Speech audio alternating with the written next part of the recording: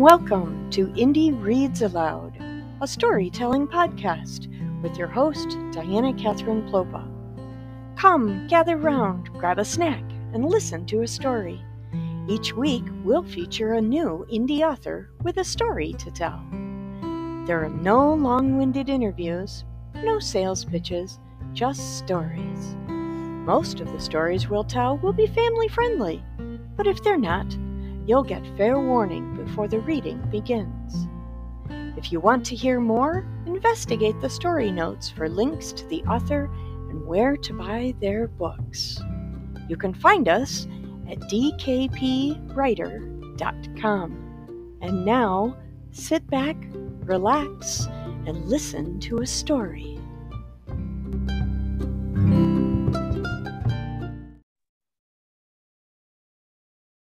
Welcome, everybody. I love having this author on the program. We have so much fun together. His books are so exciting, and I know I'm jumping ahead of myself, but tonight, today, whenever you happen to be listening to this, you're going to love this episode. Mark Love is back again to share another one of his extraordinary mystery novels with us. Mark, welcome back. Thank you, Diana.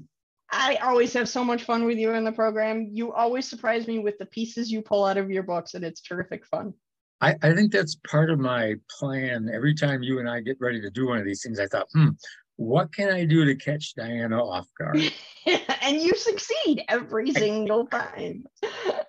You've done 5 of these now, right? That's right, yes.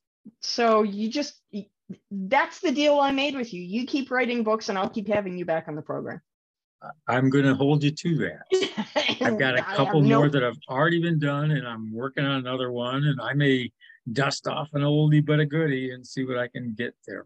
Excellent. Spectacular. Before we go any further, just so that I don't forget, on today's episode, there is a listener advisory for some strong language. So if anybody out there has little ears listening to the podcast, you might want to preview this podcast first before you share it with the little people in your world. Mark has been on the program so many times, I feel like I should have his bio memorized by now, but I don't. So I'm going to read it for you. The reason I don't is because of all the titles he's written. There's no possible way I can remember them all. But let me tell you, Mark Love, that's his real name, by the way. Real like it's on his birth certificate. I checked. Mark Love lived for many years in the metropolitan Detroit area where crime and corruption are always prevalent. As a former freelance reporter, Mark honed his writing skills, covering features and hard news. He is the author of the Jamie Richmond romance mysteries, Devious, Vanishing Act, and Fleeing Beauty, and the novella Stealing Haven. The short story Don't Mess with the Gods was written with Ellie Nina Kessel and was included in the Magic and Mischief anthology. I've got that one on my TBR coming up next. Good. Mark also wrote the Jefferson Chain mystery series, including Y319, the latest Shane novel, Wayward Path, as well as the latest Jamie Richmond novel, Chasing Favors. Mark now resides in West Michigan, where he enjoys a wide variety of music and books and travel and cooking and the great outdoors, and he has grandchildren and he has a lovely wife and just a very full life, and he shares his writing expertise with anybody who asks, and we are all very grateful. So thanks for coming back. Oh, it's my pleasure. We always have so much fun when we get together. It's just like 2 kids loose in a candy store or a library. Yes, except in a library on storytelling day where you don't have to whisper. I'll take that one. Yeah. So tonight, in today's episode, you're going to read Your Turn to Die, which is Jefferson Chain mystery novel. There's the cover. Where does this book fit in the chronology of the Chain mysteries? This is the second Chain mystery of the 3 so far. And it picks up really just a couple months after Y319 ends. And so it's primarily the same main cast of characters that are involved. And this one's a little, lots of suspects. So without giving away too much, what's the biggest obstacle Shane has to overcome on this one? Well, in this one, the homicide that they're investigating takes place at a war games, a paintball game. And there were over 100 suspects, 100 people that were participating in that game. So they all become suspects. But they also have the fellow's business that they have to look into, along with his personal relationships and all of his other activities. So there's a lot of loose ends he has to figure out. It is. Lots of pieces. And everything starts to get a little bit crazy, crazier than normal. And it also is the first appearance of two retired mobsters that have sort of an interest in this investigation. And they also have a little unusual relationship with Shane, a strange little friendship. And that's, these two guys pop into this book as well. And I really got some great responses from readers when they saw that. They love this Leo Agonist.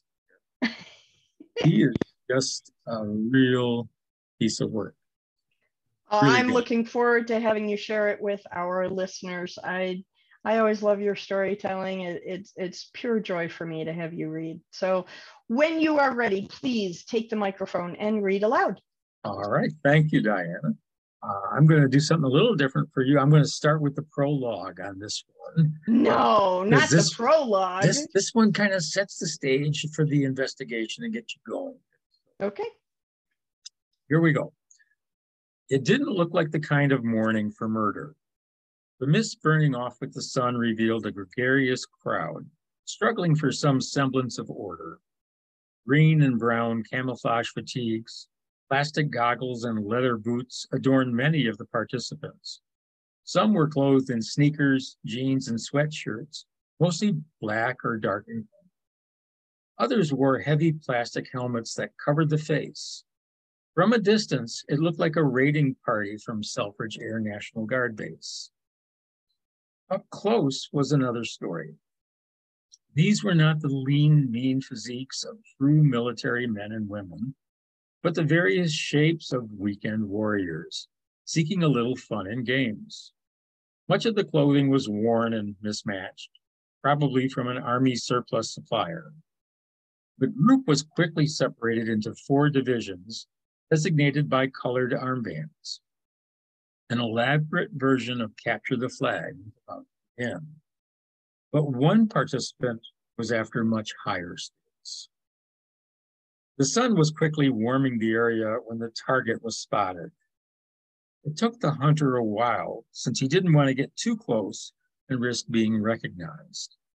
Surprise is going to be a major part of this game. As luck would have it, he was part of the black team. The plan was to defend against blue and attack yellow. But this target was on the red squad. As the players dispersed, he drifted towards a tree, keeping his quarry in sight. With patience, the target would be eliminated before noon.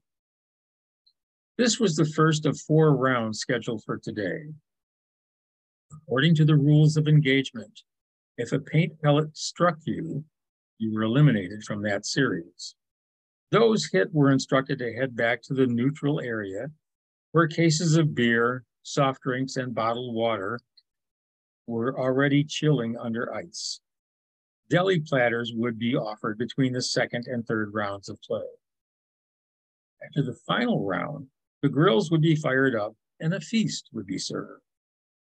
Since each squad used the paint colors to match their armbands, and an inept soldier could be splattered like a rainbow. During the initial round, he kept to the sidelines, trying to elude any potential attackers and maintain visual contact.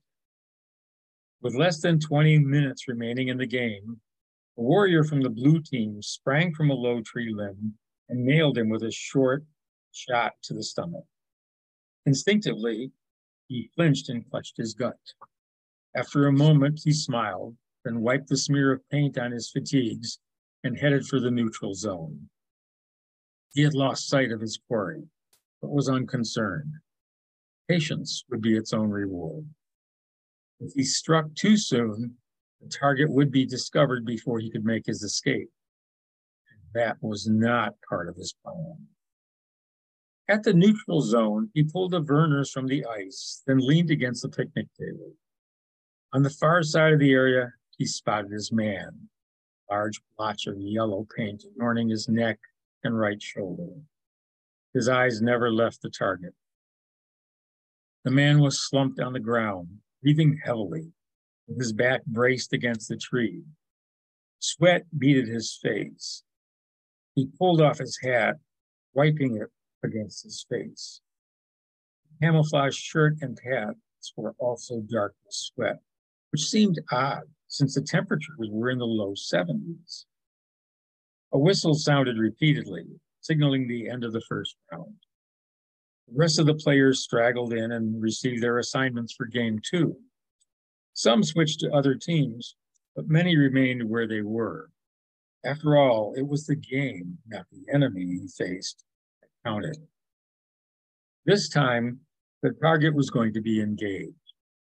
Black was to defend against yellow and attack red. That was precisely what he had in mind.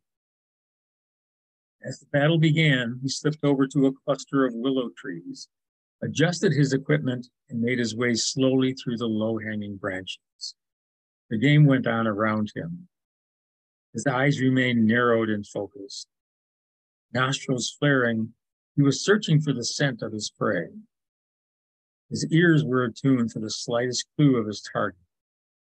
He checked each area cautiously before moving on. There, he was just up ahead on the left. The man was making this too easy. He had isolated himself from the group. Now he had straddled a fallen log and was holding his head in his hands. The hunter gently lowered the bulky paintball gun to the ground. From one of the cargo pockets of his pants, he removed a revolver. From another, he pulled out a long metal tube. Deftly, he fastened it to the muzzle of the gun. Then he moved closer, still cautiously checking his surroundings before taking even a single step. He was less than 10 feet away when the target looked up. Go away. I don't want to play today. This game's for real. He brought the gun up and extended it towards his quarry. What kind of paint gun is that? I don't play with paint, Morrissey. I use the thing. Morrissey raised the goggles from his face and squinted at the hunter in the sun-dappled shadows. Recognition finally registered. What the hell are you doing? Taking care of business. Okay, shoot me and get it over with. I feel like shit anyway. Where are the jewels? The man squinted in an effort to focus. What are you talking about? I want the jewels. Diamonds, rubies, and emeralds. Tell me. Get it over with. Tell me. He moved close and pointed the gun just below the target's belt buckle. I want the jewels. You owe me that much and more. Morrissey shook his head. Go to hell. You first. He pulled the trigger. There was a soft coughing sound as the gun fired. As a precaution, he dropped to his knees and clamped a hand over Morrissey's mouth to stifle any noise. Morrissey struggled, clutching at his groin. Diamonds and rubies and emeralds. Tell me now, and I'll end this quick. Morrissey continued to moan beneath his gloved hand. He knew the chances of getting the information from the wounded man were slim, but it was worth a try. He shifted the gun to the right side of Morrissey's chest and fired again. Morrissey jumped as the bullet slammed into him. Crimson spray coated his shirt. The shooter glanced around, making sure no one else had entered the shelter of the tree. He doubted the jewels even existed. They were secondary to everything else. He rocked back on his heels and got to his feet. Morrissey was gasping now, blood forming little bubbles on his lips. He lowered the gun until it was close to the dying man's forehead. Steadying his hand, he squeezed the trigger one last time. Morrissey was gone. He picked up Morrissey's paintball gun and fired a red pellet at his own leg. The killer jumped in surprise at the pain of the impact at such. The paint was a brighter shade than the stain spreading on the ground below the body. Satisfied, he turned away and walked out of the willows towards the neutral zone. Game over. The second scene I'm going to share with you is Shane and his crew are in the middle of investigating a case. This has been about 4 or 5 days now, and he stops by Morrissey's office, and he encounters Valerie Mann, the office. The mood in the office was subdued. Valerie Mann was expecting me. Without delay, she steered me to her office. I noticed that Colleen's office was dark. Valerie's expression was stern. She pointed me toward a visitor's chair as she took her seat behind the desk. Things are a little stressful. What do you need? I was hoping to speak with Mrs. Morrissey. She's making the final arrangements for tomorrow's funeral. I don't expect her to be in the office again until next Monday, which is why I was hoping you can fill in some blanks for me. Valerie laced her fingers as if she wanted me to admire her manicure. It still looked as polished as it had on Monday when we'd first met. I waited while she drew a breath and let it out slowly. I know you have a job to do. It's just a very difficult time for all of us. I understand. Are there any concerns about the business continuing? Why, no.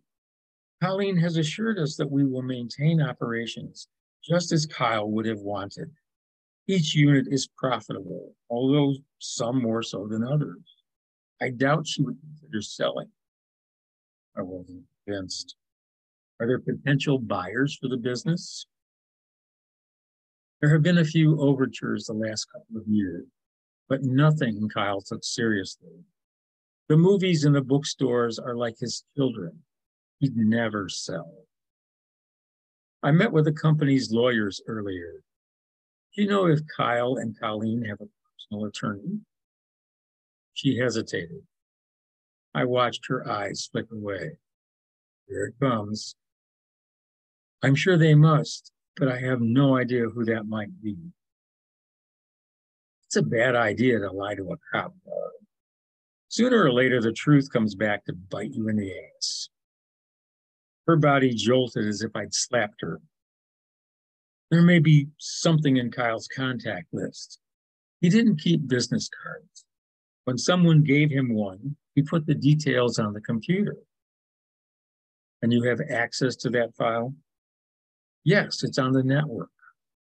Let's take a look. I could have had the cyber unit scan the files, but there was a chance she'd give me more than just a name and a number.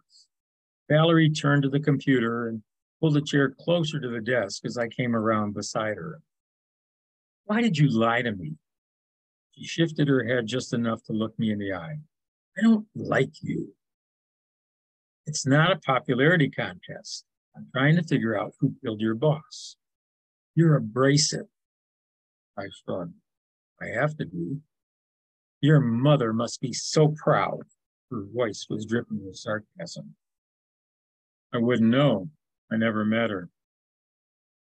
Valerie opened her mouth to say something, but no words came out. Her cheeks and throat flushed scarlet. She swallowed once and turned her attention to the computer. I watched as she scrolled through a list of files and brought up a folder labeled contacts.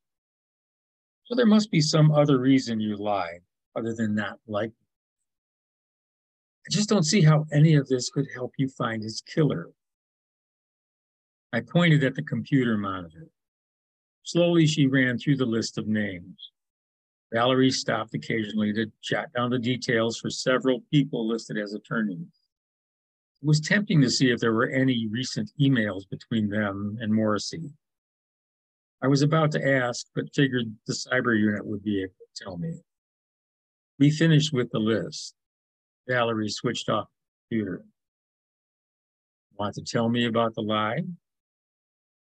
She let out a ragged breath. You're impossible.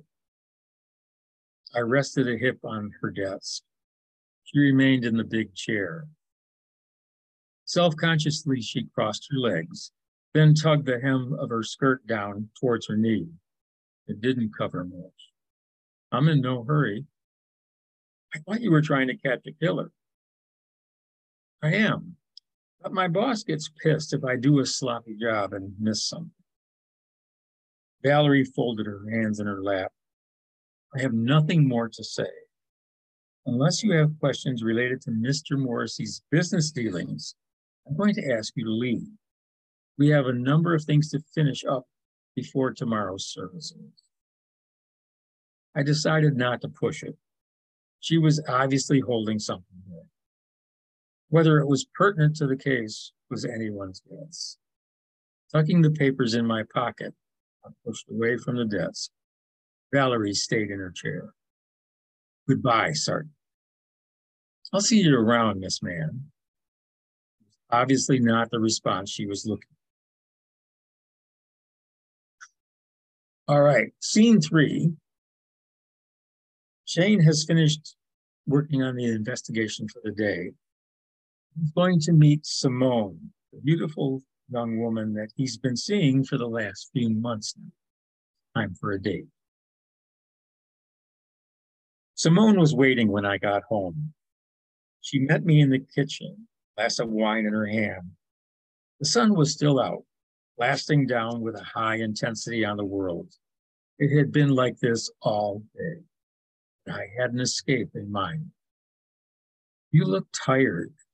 Stepped close for a kiss. You look fantastic. It was true. She wore a sleeveless cream-colored top and a pair of navy shorts. Her hair was swept back. Large sunglasses were perched on the crown of her head. You're very sweet. How is the case going? It's a mess. I've got more suspects than I know what to do with. But let's forget about that for a while. Her eyes sparkled. What did you have in mind? Dinner and a surprise, although not necessarily in that order. Simone grabbed her purse from the counter. I like surprises. That's good to know. As I locked the house, she turned toward the street. Only when she realized I wasn't following did she look back. You like staring at my ass? Absolutely. I have a beautiful ass. Probably the nicest one I've ever seen. Probably?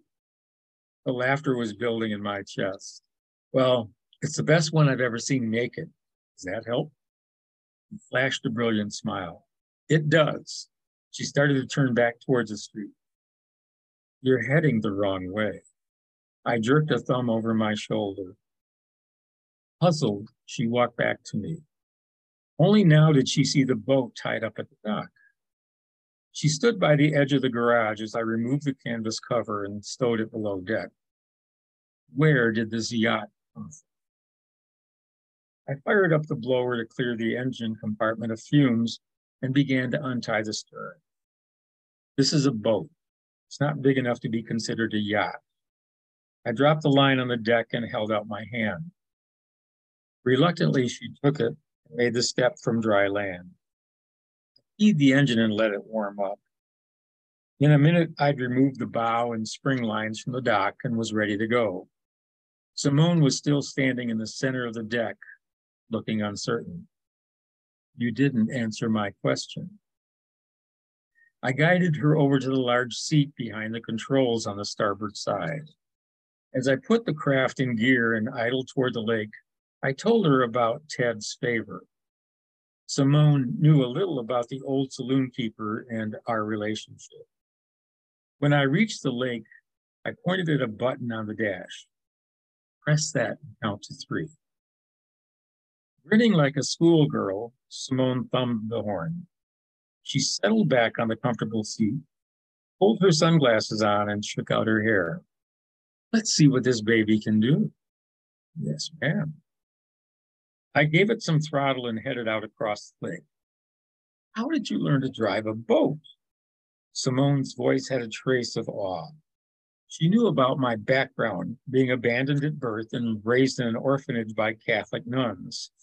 That didn't sound like the beginning of a life on the water. I was tempted to shrug it off, but knew she wouldn't let it go. The summer I was 14, I had my days free. As long as I was back to the orphanage in time for dinner, they trusted me to behave. Mostly they thought I just walked to the library every day. I like books. What I was really doing was sneaking into restaurants, doing the dine and dash like a wily crone. Dine and dash? What in the world is that? I shook my head in mock dismay. Clearly you've led a sheltered life. Dine and dash is when you sneak out of the restaurant without paying the bill. It's quite daring for a teenager. You didn't. I did. And more than once, too. I was getting pretty good at it. Anyway, I rode the bus out to the nautical mile in St. Clair Shores. Boats interested. I just walked up and down the docks looking at all these beautiful rigs. One day I ducked into Sharky's for lunch. As I was skipping out, Ted caught me. You're kidding. Nope. He gave me the choice of paying up or working it off. So I scrubbed dishes for a couple of hours and he called it even. When I came back, he gave me a job. Her eyes dazzling with delight, Simone shook her head. That doesn't explain how you learned about boats. The more I hung out at the bar, the more Ted trusted me. One afternoon, he borrowed a friend's cabin cruiser, took me for a ride on the lake. Along the way, he showed me how to operate it. He taught me the rules of the water, how to approach other boats, and who had the right of way. Pretty soon, we were going out on the lake once a week or more. Eventually, I grew comfortable on the water, even when the weather was rough. So your life of crime ended up being a good thing. Are there any more nefarious tales I should know about? Define nefarious. Let's call it wicked or slightly illegal behavior. I paused. Just being out on the water with her on this summer's night was enjoyable. I cut the throttle, slowing the boat as we glided back in the general direction of the house. The breeze ruffled her hair. Simone closed her eyes and tilted her head back, drinking in the fresh air. Well, it wasn't illegal, but it could have been slightly wicked. She turned and bumped the shoulder against my chest. Tell me. Understand that the statute of limitations has long passed. You just said it wasn't illegal. It wasn't. Simone reached past me and pulled the throttle back, slowing the boat even more. Tell me. So I did. I was 16 when it happened. One of the benefactors for the orphanage took all the nuns out to his cottage at the end of the school year for a day's picnic. There were a handful of kids from the orphanage who were brought along as well. That year it was cold, rainy, just a miserable day. Everyone was crowded inside. The nuns were in their full black and white habits, the kids in jeans and t-shirts. There was one nun, a real taskmaster. Her name was Sister Columbus. She was a small but tough person, probably the toughest I've ever known. Simone nodded and made a get on with it gesture. Turns out this benefactor had a couple of boats to that. Sister Columbus had a brief chat. then came over and thumped me on the arm. Let's go for a boat. It's raining out, sister. God doesn't mind a little rain, Jefferson, and neither do I. Our friend says you can drive that little speedboat. When I looked beyond her, there stood the benefactor, nodding his approval. I recognized him from Sharky's. Apparently, he'd seen me there and out on the lake with Ted. 5 minutes later, we were outfitted with windbreakers and life jackets. The little speedboat turned out to be a 10-foot-long hydroplane with a fiberglass hull and a 50-horsepower outboard motor.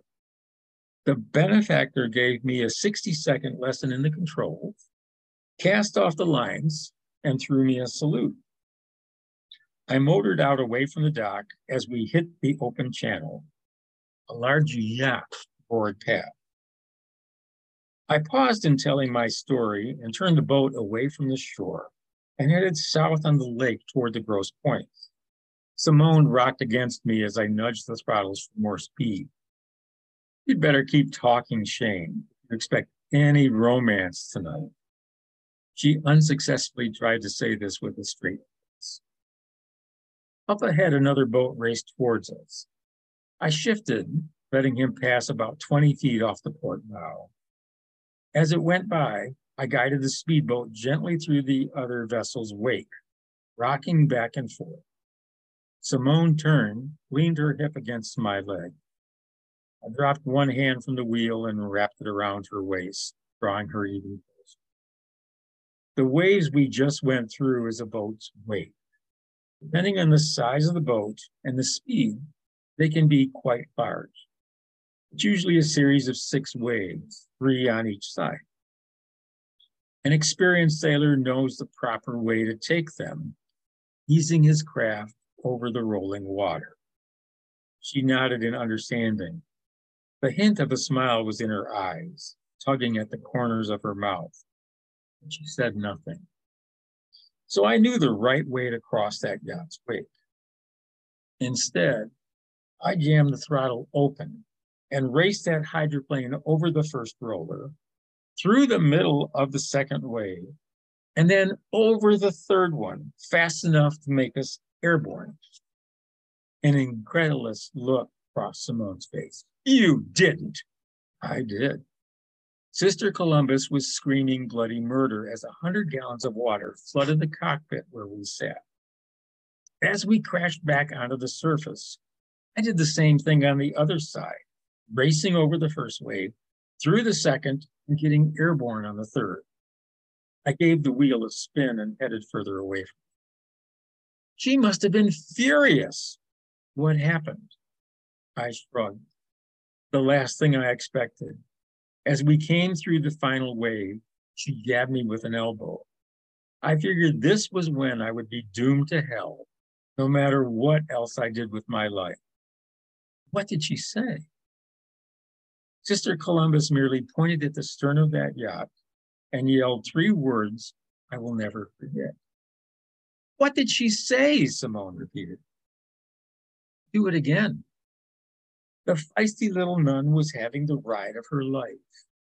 At her urging, we chased that yacht for about a mile, jumping through its wake from one side to the other. Eventually, we turned around and headed back to the benefactor's place. When we pulled into the dock, he was standing there waiting to steer the boat. He guided Sister Columbus back to the house, where several nuns helped her out of her sodden habit and into a heavy robe. A towel became an improvised turban. The benefactor found a sweatshirt and an old pair of jeans for me. All the clothes got tossed in the dryer. So he wasn't mad? Nope. It was the most fun she'd ever had. Later on at dinner, she sat across the table from me, still wearing this goofy turban. I got a big smile and a wink from her. I can't believe you really tried to drown a nun. I told you it was nefarious. Oh my gosh, that was so great. So I really enjoy this book. This is really fun. why it was so much fun for me is because I'm from a family of boaters and sailors. My younger brother used to race hydroplanes. So this was a lot of fun for me. I must admit that scene is true. Really? I actually tried to do that with I went to Catholic schools. With a nun? You took a nun. I did indeed. I tried to drown that nun. And I still have the claw marks in my forearm where her nails were digging into me. That's hysterical. Absolutely true. And that was her, do it again was her response. And the smile on her face. And we were drenched between the rain and the water coming in the boat. It was, I had wrinkles everywhere for like a week. Yeah. It was just hilarious. And all the other nuns were just looking at her and looking at me when we got back inside there.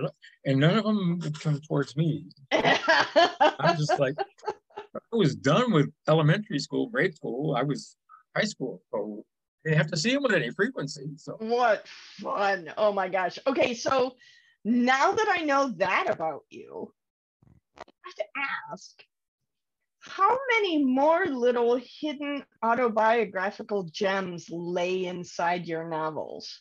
Oh, there are a number of them. Some of them were from me. Some of them were scenes from my kids. In one of the Jamie books, there's a line where she's talking with Bert. I think it's in Devious, where she's talking with Bert, and that's her stepfather, and she lays the line, "I'll be your Valentine." And that was something when she's trying to get what she wants out of him, you know? Sure. And that's something my kids used to, "I'll be your Valentine if we can go to the movies. I'll be your Valentine." You know, it just fits so well with that. How much fun. Oh my gosh. And it just, there are some scenes in different books that come from real life. And you have to have those kind of moments. They can be inspiring for what you do. And it just is so much fun. Well, you know, I talked to a lot of authors. We've done over 100 episodes of this podcast now. And congratulations. And as you know, thank you. And as you know, you and I follow in the same author circles, and we have some that intersect at various points. And over again, I hear the phrase, well, you have to write what you know.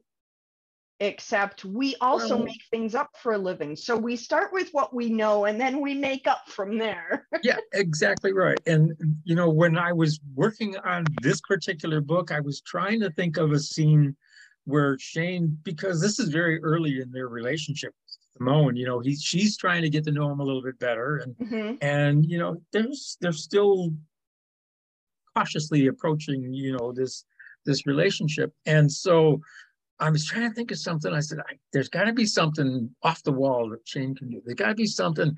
And I don't know, it just clicked. And I went, oh my gosh, this is going to be perfect.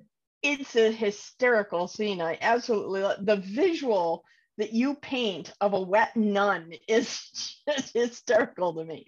The other thing that I like about this is that it really does show a nice human side to Shane. Yes. That is different from his workaday detective guy that he always is. Yeah, normally he's very focused on the case that he's working on. He's very gruff. He may throw a few zingers with some of his crew back and forth, but primarily they're focused on, you know, trying to solve the crime. And he's not a ladies' man. He's never been one that's had a lot of girlfriends or anything like this. So this is really new territory for him. This was really fun for me because you've been a Michigan guy for a long time, so you probably know McGruff the crime dog. Oh yes, of course. So when I think of Shane, that's kind of who I picture in my head. And so to meld that image of McGruff the crime dog with a wet nun for me is just hysterical. Well, I have to tell you, as an my imagination goes in weird places. Yeah, I was watching your expression when I'm reading this, and you're just priceless. It And was I fun. have to tell you, when my kid's sister read this particular book, she sent me a note. I remember that clearly, you know. I'm surprised there are not pictures somewhere. There probably are for Blackmail. What fun. Oh, Mark, my I gosh. am so grateful to have you back on the program again. Please just keep always coming my back pleasure. and reading to me, even if it means coming back and reading different scenes from books you've already read from. Okay, I might do that. You know, It's so much fun to have you on the program. I appreciate you. Really Thank appreciate you, my it. friend. Thank you so much, Diana. Have a great evening. Thanks, you too. Bye.